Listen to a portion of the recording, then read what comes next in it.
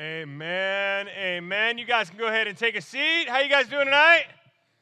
Oh, come on now. It's Tuesday night. You got nothing else going on. No school stress, no nothing. But hey, guys, first off, I want to say I'm glad to be back with you guys. It's been a couple weeks, not by my own choosing, but kind of by my own choosing. I had the opportunity the last two Tuesdays, while you guys were here worshiping and learning, I was hanging out at Universal Studios. So, it was for spiritual things, all right? Let me explain. The first Tuesday I was gone, I was invited by a guy named Brent Crow. And if any of you guys have ever been through like Lift Tour or like Student Leadership University, those guys, he is like the vice president of SLU. It was him and a guy named Nathan Schneider who preached here a couple weeks ago on campus here. He is the statewide director for the Baptist Convention for student ministry and college ministry. Basically, he invited those two and then like 10 youth pastors from all over the state to gather together to lift each other up, to encourage one another, to pour into one another, and to learn together, but then also to have fun together. So we spent all morning in workshops talking, having a great time, and then then we ate lunch together at City Walk, and then we spent the afternoon riding roller coasters and just making memories together, having a good time.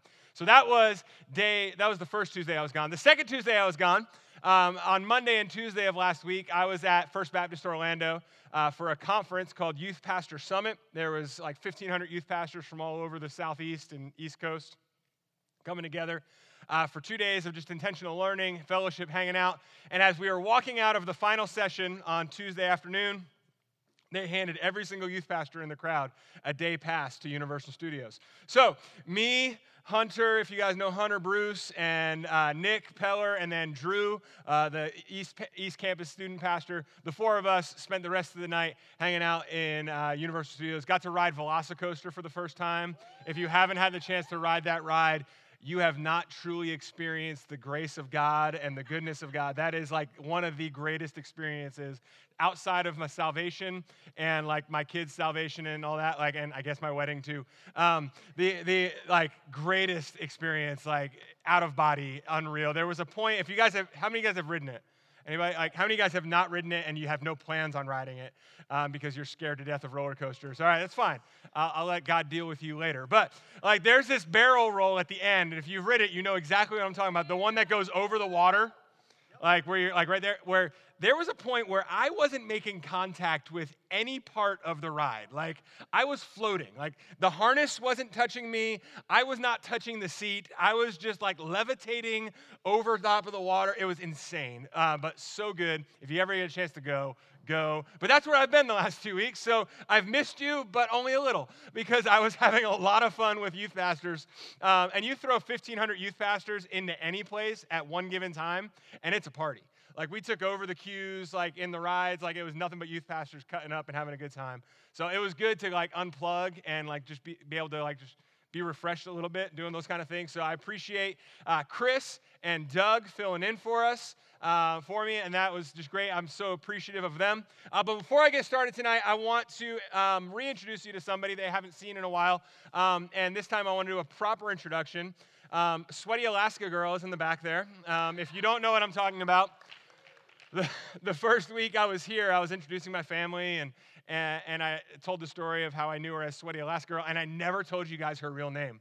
And I didn't find that out until later when I got assaulted by her that night. But that is Amanda, my beautiful wife, in back. She's hanging out with me tonight.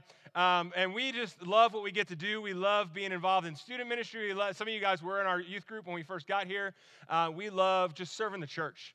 I learned a long time ago I was not called to serve necessarily a specific age group, but to serve the body of believers. And so for the last couple months, I've been serving as the interim college pastor and helping with you guys and just trying to be a resource as much as I can. I'm spread thin, but man, God has been doing some really cool stuff, and just excited to be here with you guys tonight as we continue our study in the book of Acts. But before we do that, one more thing I'm really excited about. If you notice on your table, there's a bunch of these cards right there. All right, and here's what we're going to do.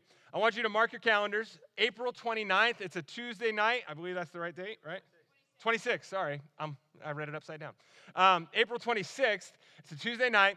That is like the Tuesday, like finals week is right there, like UCF, like cramming. You guys all know, all of you that are college students, you know exactly what I'm talking about. Like that's when you actually start paying attention to your classes, all right? And so we are going to open up. We're not going to have our normal Kaleo that night, all right? But from 7 to midnight, all right, the hangar will be open, and we'll have study areas for you guys to come, and we'll provide free drinks, free coffee, free snacks, not just for you guys, but for anyone that is in finals week. So, like, if you have friends that you go to school with that you're in class, and you're like, people always complain, like, nothing's open, it's not late, I can't do it. Well, we're going to be open till midnight. All right, so take these with you. Give them to people, but also, like, if you're studying, like, in the student union at a table, leave it on the table when you're done. You know what I'm saying? Like, just leave them out. Like, let's plaster these everywhere. There's a bunch on each table. I don't want to see any left on the tables tonight. Like, take them with you and use them.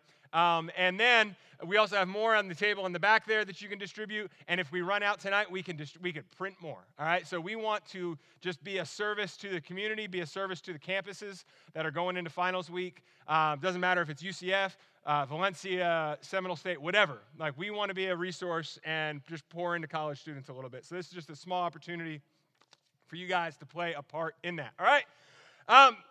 Tonight's message, tonight's passage that we're covering is in Acts chapter 6. And it is a passage that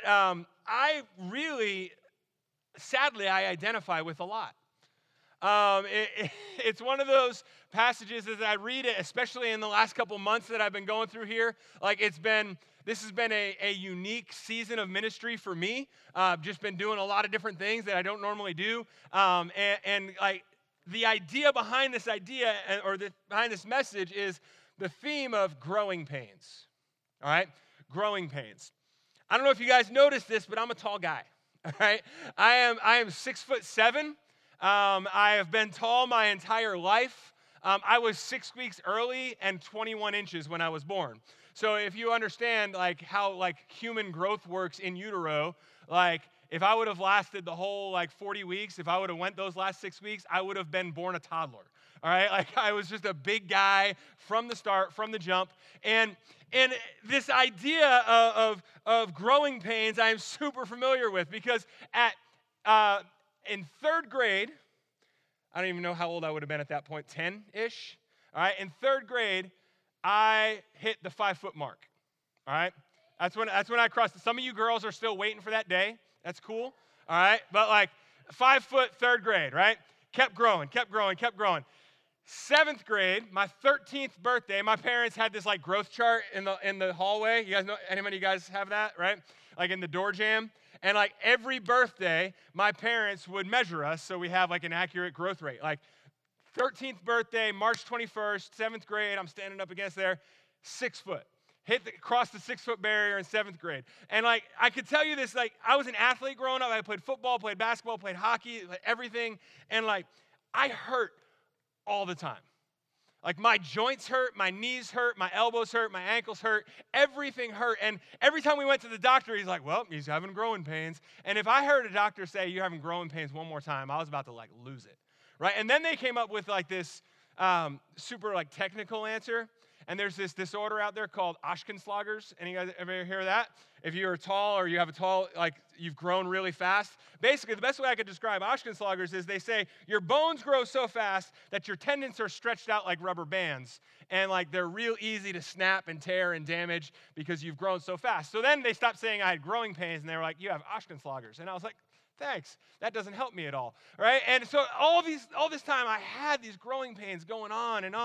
And it not only caused physical pain, but it was a financial burden, all right? I wear a size 15 shoe. I moved into the 15 world in 8th grade. So like I was like a puppy. Like my feet grew and then I grew. Like that's just kind of how it worked. Like my paws were bigger than my body. And I was in a size 15 in 8th grade. I told you I played a lot of sports, so I needed like specific shoes for each sport. So like size 15 football cleats, size 15 basketball shoe, size 15 throwing shoe when I threw the shot put in the discus. Like all these things added up. But here's the thing. I don't know if you've ever been shoe shopping and you've like been to like the large sections or like to the standard area like with the common folk, all right, they pretty much stopped producing shoes at size 13. Who amen to that? All right, they stopped at 13. So I would go to I'd go into the Nike store, for example, and I would walk in and I'd be like, oh, I really like this cool shoe, and I'd walk up to it and I'd be like, all right, 10s, 11s, 11 and a half, 12, 13s, 13, 13, 13, and it never jumped above 13, and I was just like, I was always so mad. So I always had to go to the guy working at the shoe store and be like, hey, you have this in a 15? And typically their response was like straight laughter in my face, and followed up with, follow me to the special wall. And I don't know, as a 15-year-old kid, there was nothing more defeating than having to buy shoes off the special wall. There was this store in New Jersey called Sneaker Stadium. The place was massive, right? And it would go in, and they'd have you walk through like any other standard shoe store, all the different sizes, and then you go to the special wall. And it would be like size 14 through 45. And it's just like these massive clown shoes, and then there's my 15s among them. And they were never good-looking shoes. Can I just tell you, I didn't get to pick my style. I didn't get to pick the color scheme. My high school, we were blue, royal blue and white. Those were our colors, all right? And, I had to play basketball. So, my options were all white, New Balance dad shoes, right? Because at that point, all whites weren't cool, all right? Or, purple. Barney purple, bright shoes, and it clashed with the uniform. It was ugly. It was painful. And as a kid growing up, I used to hate that I was so tall and that I grew so fast because it caused problems. It caused problems trying to find pants. It caused problems trying to buy shoes. It caused problems with my parents trying to feed me because I was hungry all the time. It got to the point where they made me get a job in a restaurant simply so they wouldn't have to feed me while I was on the clock, because I got to eat at the restaurant for free. All right? It was just one of those things, it was constantly these things. And guys, listen, can I tell you that growth is not always easy? Growth is not easy. It's not an easy thing to conquer in any way, whether it be your physical, personal growth, your spiritual growth, your financial growth, or even church growth. And as we continue this study through the book of Acts, as we take a look at chapter 6, just the first couple of verses, I need you to understand that the early church struggled with this. And if we're honest with ourselves as we read through this passage, as we apply it and we unpack it a little bit, I think we see that we're still kind of struggling with some of this. So if you have your Bibles, open up to the book of Acts. Acts chapter 6 is where we're going to be. We're only going to be there. We're not going to bounce around, so get comfortable, get locked in. All right, we're just looking at 7 verses. Starting in verse number 1, it says this.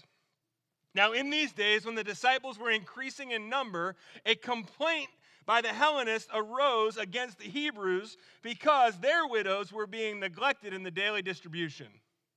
And the 12 summoned the full number of the disciples and said, "It is not right that we should give up preaching the word of God to serve tables.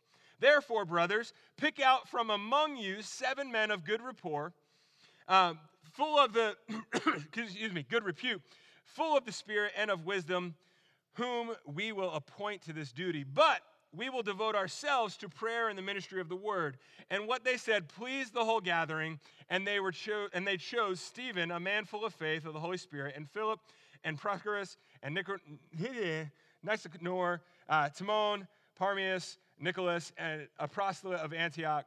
And these they set before the apostles, and they prayed and laid their hands on them. And then verse number 7, and the word of God continued to increase, and the number of disciples multiplied greatly in Jerusalem, and a great many of the priests became obedient to the faith. Can I pray for us? Father, as we unpack this passage, as we talk about the early church, as we talk about what you did here and how the church responded, Lord, God, I pray that you would just open up our ears, open up our hearts to what you have for us. Lord, speak through me. Help me to get out of the way. Lord, let your words, not my own, come out. God, we love you. It's in your name we pray. Amen. Here's the thing. As we read these 2 passages, we see good news and bad news. All right? Good news and bad news. First is the good news. We'll start there. It's always good to start with the good news. Is the church was growing. All right? We see this in the first verse and the last verse, right? The numbers are multiplying. Things are happening. The gospel is like proceeding forward. But with that good news comes the bad news. People are complaining. I know you might be shocked by that, like someone in a church might complain about something, and that never happens today, right? Oh. I mean, it happens at least like 3 times a day in my office alone, and that's just me. All right, like the church is starting to complain. The people are starting to complain about things that are happening. There's massive growth. The gospel is moving forward, but people are struggling. People are complaining. And the church here, guys, listen, the church responds. The disciples respond. They jump into action. They hear the complaint. They respond to the complaint, and they make changes. They adapt. They move. They make things work. They try their best. And here's the thing. Tonight, I just want to look at like 4 lessons, if you would, that we can learn from the early church here in just these 7 verses. 4 things that we can look at today in 2022 and really put into action and focus on as we are the church, as we are interacting with people, as we are serving side by side, as we're reaching people, as we're doing the best we can to reach people with the good news of the gospel. All right? First lesson. Lesson number 1 is this, that we should celebrate gospel-centered church growth. All right? Like I said earlier, the church was growing. In verse number 1, we see that, right? Now in these days when the disciples were increasing in number, all right, they're growing. Verse number 7, and the word of God continued to increase, and the number of the disciples multiplied greatly in Jerusalem. Here's the thing. We need, as a church, we need to be celebrating this. We need to celebrate church growth. We need to celebrate when people are coming to know who Jesus is. But here's the thing. I think we've confused church growth with church transfer. Let me say that again. We've confused church growth with church transfer. But here's the thing, it's very specific that we need to understand that gospel-centered church growth is really the only church growth that matters. What do I mean by that? I mean that gospel-centered church growth is rooted in the fact that people are coming to know who Jesus Christ as their Savior. Gospel-centered church growth is based off of discipleship, based off of people hearing the gospel, responding to the gospel. The church being the hands and feet of Christ and going out and sharing the good news with the people that they interact with on a daily basis. That they're going out and they're proclaiming Jesus to the world and people's lives are being changed. That's the kind of church growth that the early church here in Acts chapter 6 is experiencing. They don't have a church that is like, that just became like the hottest flash in the pan, and like people from other churches and other disciples groups are like transferring over, like, oh, we're going to go over here. It's trendy and fun. No. Their growth is coming from the disciples and the apostles sharing the good news of the gospel, preaching Jesus to the world. Here's the thing, guys. We need to understand that people react to growth differently. I've been in the church ministry now for, close to 20 years, which crazy considering I'm only like 22. But who laughed at that? Listen, I'm not 40 yet. Back off. All right? But here's the thing. Like, I've learned over the years that people respond to growth differently. All right? In the church world, and this might shock some of you, but people are going to respond differently. There's people that are going to celebrate it. They're going to be excited about the new bodies coming in and like new people coming in and people getting saved and people responding to the gospel. There's going to be those people, and then there's going to be the grumblers. Well, this person doesn't look like us. This person doesn't dress the right way. This person doesn't act right in church. They don't know what to do. Man, they sat in my spot. Like, that's my pew. I've been sitting there since the Apostle Paul came and planted this church. Like, that's me. That's mine. The only response that we should have as a church is celebration. When gospel-centered church growth takes place, we need to respond in such a way that celebrates what is happening and what God is doing.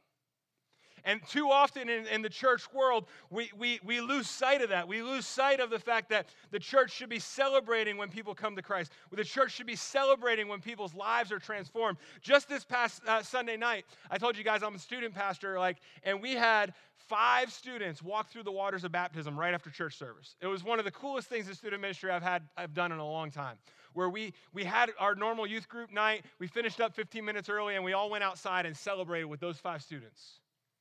Like, we celebrate life change. We celebrate what God is doing. We celebrate what God is transforming in people's lives. One of the girls that got baptized out there, her name's Lindsay, and I don't think she'd mind me sharing this, but she came this summer for the first time off of the invite of a friend.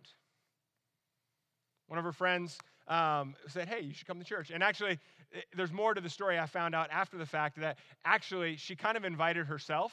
Like, she heard all her friends that go to church here talking about it, and she was like, man, I really want to go. And so she kind of said, hey, can I come with you? And they're like, yeah, you should come with us, right? But one of her first times showing up to youth group, she gets saved. Like, responds to the gospel, like, it makes sense, it clicks. I talked to her, and like, life was radically changed. And just like 2 nights ago, I got the chance to kneel next to the baptismal and talk to her about that and just celebrate with the church family that she is a part of the church. She is a part of who we are. She is a part of God's family. So guys, listen, we need to be celebrating gospel-centered church growth. We should desire to see thousands saved.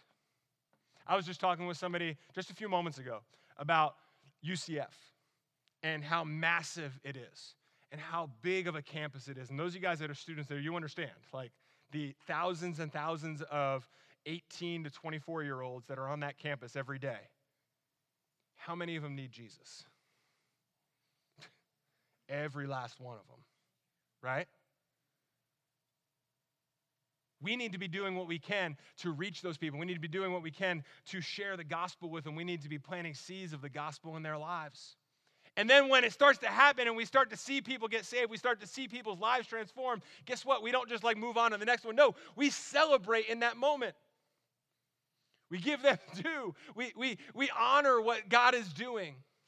We need to be celebrating gospel-centered church growth. The second lesson that we pick up from this passage is this: we should expect problems when the church grows. Can I just tell you that the church is not perfect? I'll be the first to tell you that. I've worked for a church now for 20 years. We are flawed. We mess up. We screw up. We make mistakes just like anyone else. And when church growth happens, those problems will continue to happen. Because we're imperfect. The only one who could ever lead a perfect church would be if Jesus Christ himself were pastoring. Like, if he were the one in the pulpit leading every single second. But we as congregants would find a way to screw it up. We need to understand that when church growth happens, we should expect those problems. Good churches fail at some things. But what do we do in that? How do we respond in that? Because, guys, listen, you don't have to dig back too far in recent history to realize that things happen. Right? Right? We all understand that stuff happens. Problems happen. But how do we respond? How do we respond to that? Well, I think in this passage, we see the church respond in a certain way. First, we see this: they're protecting unity. The first thing that the church here does in Acts chapter, there's this discrepancy between the Greek converts and the Hebrew converts. The Greek converts, which are known as the Hellenists here, are feeling like they're being neglected because the Hebrew people are taking care of their people and their widows and their like the distribution, they're being cared for, and they feel like they're being ignored. And the church steps in immediately, right? The disciples immediately say, hey, we got to correct course here. They protect unity. Guys, listen, one of the most destructive things you could do inside of a church is create discord. Is to run your mouth, to badmouth somebody else that's inside of this ministry. Protect unity, promote unity, support one another, encourage one another. Do everything you possibly can to protect the unity of God's church. The second thing that we could do to help push back against some of these problems and to help work through these problems is keep up with the needs, right? We see they kind of drop the ball on taking care of the Hellenist widows. but they corrected course and did what they needed to do to get it right. And they continue to do these things. They continue to keep up with the needs. They continue to reach out to people. They continue to preach the gospel. Right? Also, we can overcome overburdened leadership. Can I just say that over the last 3 months or so, I've felt this in a lot of ways. Kara could probably speak to it how many times. Those of you who don't know, Kara over here, she's our admin in the student ministry suite. She keeps us organized. She's great. We love her. But there's times where I walk in, after a long day of trying to organize 3 different ministries at once, and I just sit down on the couch in our suite and I just stare off into nothing. But what I will say is that we have a team here, and especially in the college ministry, of people. They just met today. I couldn't be here for the meeting because I'm overburdened. But they met and they worked through some stuff, and they worked on their leadership stuff, and they're planning, they're prepping, they're taking those steps, they're doing those things. So guys, listen, if you see a need and you see a leader that's struggling, offer help. I promise you, we will take it every time. At least I will. Be willing to jump in. Be willing to do what needs to be done. We see this again as the disciples were like, hey, listen, we've got a task to do. We got to continue preaching the gospel. We got to continue doing this. I need you guys to select the best of your guys and task them with this. Make sure this ball doesn't get dropped again. Step into those roles. Help eliminate problems by staying ahead of the curve on them. Also, we need to keep ministry priorities in order. I always love the phrase, keep the main thing the main thing. Anybody ever hear that? No, just me? Cool. All right, it's fine, whatever. It says, keep the main thing the main thing. And in the church world, can I tell you what the main thing is? Jesus Christ crucified, resurrected, and the gospel being proclaimed. If we don't do anything else as a church, that is what we need to do. Now, are there other things that we need to do? Absolutely. But as a pastor, I can only do so much. As a pastor, Dr. Mercer can only do so much. Pastor Doug can only do so much. There's a point where we need people to come alongside us and serve alongside us and continue to be the hands and feet of Christ and fulfill the purpose of the church so that we can keep our ministry priorities in order. You have no idea how much it helps when you step in and serve as a small group leader, or as a camp counselor, or even just prayer, stepping in and praying for people, visiting people that are in the hospital, all these things that just take up time. If we could have other people helping us and assisting in that, it frees us up to be able to do what we're called to do and proclaim the gospel. Keep your ministry priorities in order. And then the final thing that we could do to help push back against these problems that come with church growth is this, that we could advance the mission while managing people. What do I mean by that? We need to continue pushing forward towards spreading the gospel. And for this context, let's just say spreading the gospel to college campuses. We need to keep moving forward while continuing to love people. Not treat people like a number, but treat them like a person who is loved and cared for. Continuing to do what we've been called to do. Keep moving towards the goal. The next thing that we learn from this next lesson, the third lesson, is this, that we should protect biblical priorities, make wise adjustments, and share the ministry.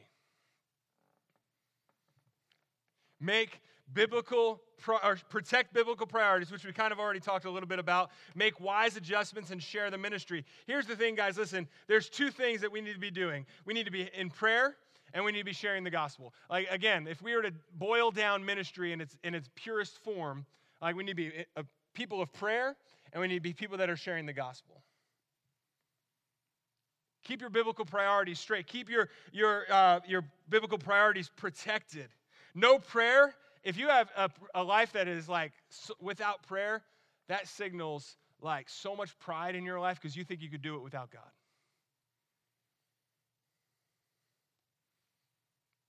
If you want me to tell you the spiritual temperature of your life, tell me how much time you spend in prayer. It's a pretty good gauge. We need to be people of prayer. We need to be people that are preaching the gospel. The church here, guys, listen, you need to understand, is both an organism and an organization. What do I mean by that? Very simple. Like, yes, the church is an organization. Like, we are a 501c3, nonprofit, blah, blah, blah, all those things, right? We do a lot of good work. We do all these things, blah, blah, blah. But we're also an organism, which means that the world around us is constantly changing, and we as a church need to constantly be adapting. I'm in the process of reading this book. Actually, we're reading it as a staff. It's a book called Canoeing the Mountains. And this whole idea, it's based on the ministry world around us is changing, and we need to be able to adapt. And they use the story of Lewis and Clark. Anybody know the story of Lewis and Clark? Right? They're moving west. They're convinced that the Mississippi River somehow connects to the Pacific Ocean. Right? So their plan is to hop in canoes and canoe from the Mississippi River all the way to the Pacific Ocean. Well, they run into a little problem. As they move west, they run into a mountain range known as the Rockies, right? Giant mountain range, can't get through it, I don't know if you know anything about canoeing, you cannot canoe up a mountain. It doesn't work. Gravity works against you, the water doesn't work in your favor. Like, at that point, their plan of canoeing to the Pacific Ocean stopped right there at the foot of these mountains. And they had a decision to make at that point. They could quit and keep canoeing and never reach their goal, or they could adapt and conquer. And at the foot of the mountains, they left their canoes to the side and they became backpackers and mountaineers. And they continued west. As a church, we need to be doing the same thing. We need to constantly be looking how we can adjust, how we can adapt, and that brings change. That causes us to do things differently. That causes us to sometimes have to upset the apple cart a little bit. Sometimes it means we move a meeting from Sunday night to Tuesday night. Sometimes it means we change how we do things. It changes how we interact with people. It changes our approach, but our goal remains the same. Preaching the gospel, reaching people with the good news. You adapt how you get there, but you're still striving to get there. The early church did a great job in that. When they saw a problem, they would learn to adapt and adjust so that they can continue reaching people. But here's the fourth lesson that we see, and we should see growth problems as opportunities for more gospel-centered growth. And man, I love the conclusion of this story, because in verse number 7, not really the story, but in this passage, in verse number 7, it says this, "And the word of God continued to increase, and the number of the disciples multiplied greatly in Jerusalem." Catch this last part. "And a great many of the priests became obedient to the faith." We don't know exactly how many, but there's some commentaries that say it could potentially be thousands of Jewish priests in that moment when they see the early church make that adjustment and continue to preach the gospel and continue to do these things, and they start to see them minister to the Hellenists and their widows, as well as the Hebrews and their widows, and they see them like be intentional in serving the community, that their lives were changed at that point. Problems are an opportunity. Problems are an opportunity for us to point towards Jesus and see him move. I think too often we get discouraged in our problems. We get discouraged in the situations that are around us. We see this problem, we see this mountain, and we're like, well, I guess that's not the way, and we turn around and we go back. We give up. Instead of saying, all right, God, here's this mountain. Let's go. I trust you enough. I trust you enough to follow you. I trust you enough to live out your plan for my life. I trust you enough to proclaim the gospel to those that I work with, those that I live with, those that I go to school with. You see, guys, listen. As a church, our goal, I can just tell you, like, straight off the bat, like, our goal as a church is to grow. But hear me very clearly. It's not so that we can put a certain number on a report and brag about our numbers. No. It's so that we can see more people come to Jesus, so that we can see more people's lives changed by the good news of the gospel. Those 5 students that we had the opportunity of baptizing on Sunday night, man, they represent life change. They represent people like that used to be dead in their sin and now are walking with Christ. We need to celebrate that. We need to do what we can to continue to point people towards Jesus so that we can see gospel-centered church growth. So here's my challenge to us. Here's where the rubber meets the road, guys. Here's where I need you guys to lock in. I need you guys to hear what I'm saying, is we are a team, and we need to participate in this mission together. I'm tired of having people in our church that are just consumers, that are sitting in the pew. They come on Sunday mornings, they open their Bible, they close it, they write their check to feel good about themselves, they give, they walk out the door, and they never do anything else. It's time that we get activated. It's time that we motivate, or that we get put into motion, and we start serving our community. We start reaching the community with the good news of the gospel. This Saturday, we have a huge outreach event here at the church called Extravaganza, right? And those of you that have grown up here, you know like how big this thing can be, how many people we can reach in just a few short hours. And like, I'm looking forward to it. I've got this renewed like passion for talking to people about Jesus, like as I've been studying this and been challenged in my own faith. And like, I'm excited because I'm going to have a student ministry booth, and I'm going to be standing there talking to people about student ministry, and I can't wait to tell people about Jesus. I'm excited. What about you guys? We need to be ready to contribute. We need to be ready to be part of this team. We need to be ready to continue to pour into people so that we can see gospel-centered church growth. See lives changed. See communities change. See everything change. And then let's celebrate together. Listen, as a pastor, there's nothing I love more than leading people to Christ and then getting the opportunity to baptize them. Like for me, like baptism is one of my favorite things I get to do in the church. There's nothing more fun than like just celebrating with that person, that decision that they made.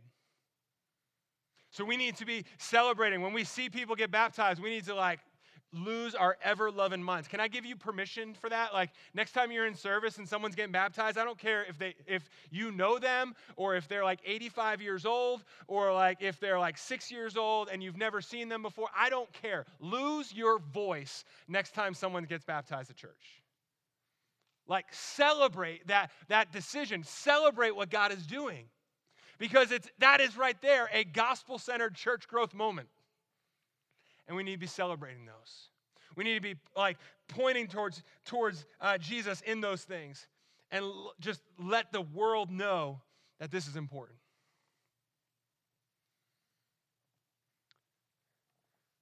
The other things I want to ask you guys to do, and this is a little more personal, is first, I want to ask you to pray for our leadership.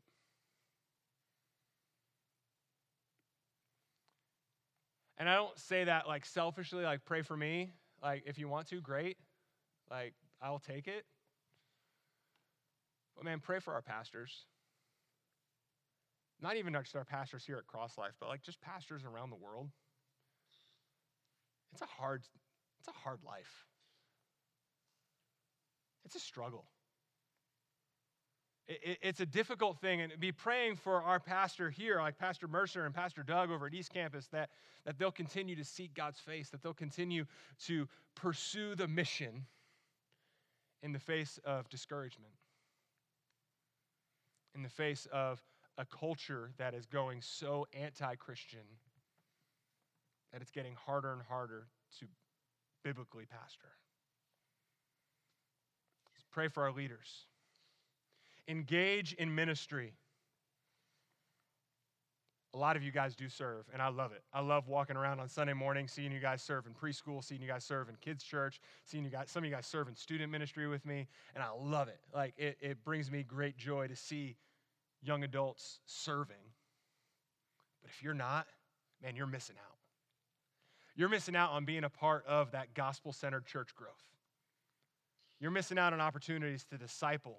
You're missing out on opportunities to come alongside and walk somebody through their faith journey and be a part of that process. Because listen, when somebody that you've been discipling or somebody you've been like pouring into makes that decision for Christ, man, like there's no greater feeling. It's one of those things in ministry that keeps you going. Like Sunday night was life-giving for me. It gave me easily another 5 years in student ministry. Like it kept me going. It keeps you moving. And I want to encourage you guys, get involved in ministry, engage in ministry, serve where needed. There is no shortage of opportunities to serve Jesus. I mean, we look in this passage and we see, out of nowhere, 7 men were given a job like that. That's right, we forgot about the Hellenists and their widows. Hey, get your 7 best and serve. If you were to come to us in ministry and be like, hey, I want to serve, watch out. Because you're going to get 800 emails from different ministries being like, hey, come over here. We have this thing called Discover Cross Life here at church, and it's our membership class, and they fill out this survey, and it's and part of that survey is where would you like to serve, and opportunities, and it's got 800 million opportunities for them to serve.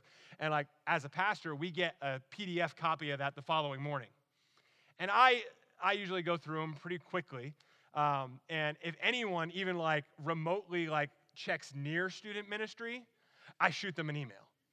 And I'm like, hey, let's talk. I say, and they're like, actually, I marked above student. I was like, oh, so sorry. But student ministry, let's talk about that. We are ready to plug people in and get them serving. So that's not an excuse if you're just a consumer sitting on the sidelines. Know that we're not meant for that. We're meant to be a part of the gospel-centered church growth movement. Being proclaimers of the good news, serving alongside in the church, doing everything we can to continue to see people come to Jesus. Will you join us in that? Will you partner with us as a church, as a ministry, as individuals that will continue to just point people towards the good news of the gospel, towards the life-changing power of the blood of Jesus? I hope so. Like I said, those little cards that we gave you that are on your table for the study hall night, that's just a small way. Small way you can help be the hands and feet of Christ. To maybe that night, they'll get into a conversation with some of us and our leadership team that are sitting here with them. Maybe they'll ask questions, and we'll have an opportunity to share the gospel with them. Everything we do is pointing towards gospel-centered church growth. Let's be a part of it. Let me pray for us. Father, as we process what we've heard, as we unpack it, as we apply it to our lives, God, I pray, Lord, that it would take root in our hearts. God, that you would move in a mighty way in this place, Lord, that you would, God, equip, empower, embolden us, Lord, to be a part of gospel-centered church growth. Lord, we know problems are going to come. We know that issues are going to come up. We know that the church isn't perfect, and there's going to be issues that come up over time, Lord. But, Lord, help us to push through those, to find solutions, to be a part of the solution, not a part of the problem. Lord, ultimately so that we could see our friends, that we could see our peers, that we could see our classmates come to know you as their Lord and Savior. God, give us the courage, give us the boldness to do this starting immediately. God, we love you. It's in your most glorious and precious name we pray. Amen. Let's stand together, guys, as we close out in worship.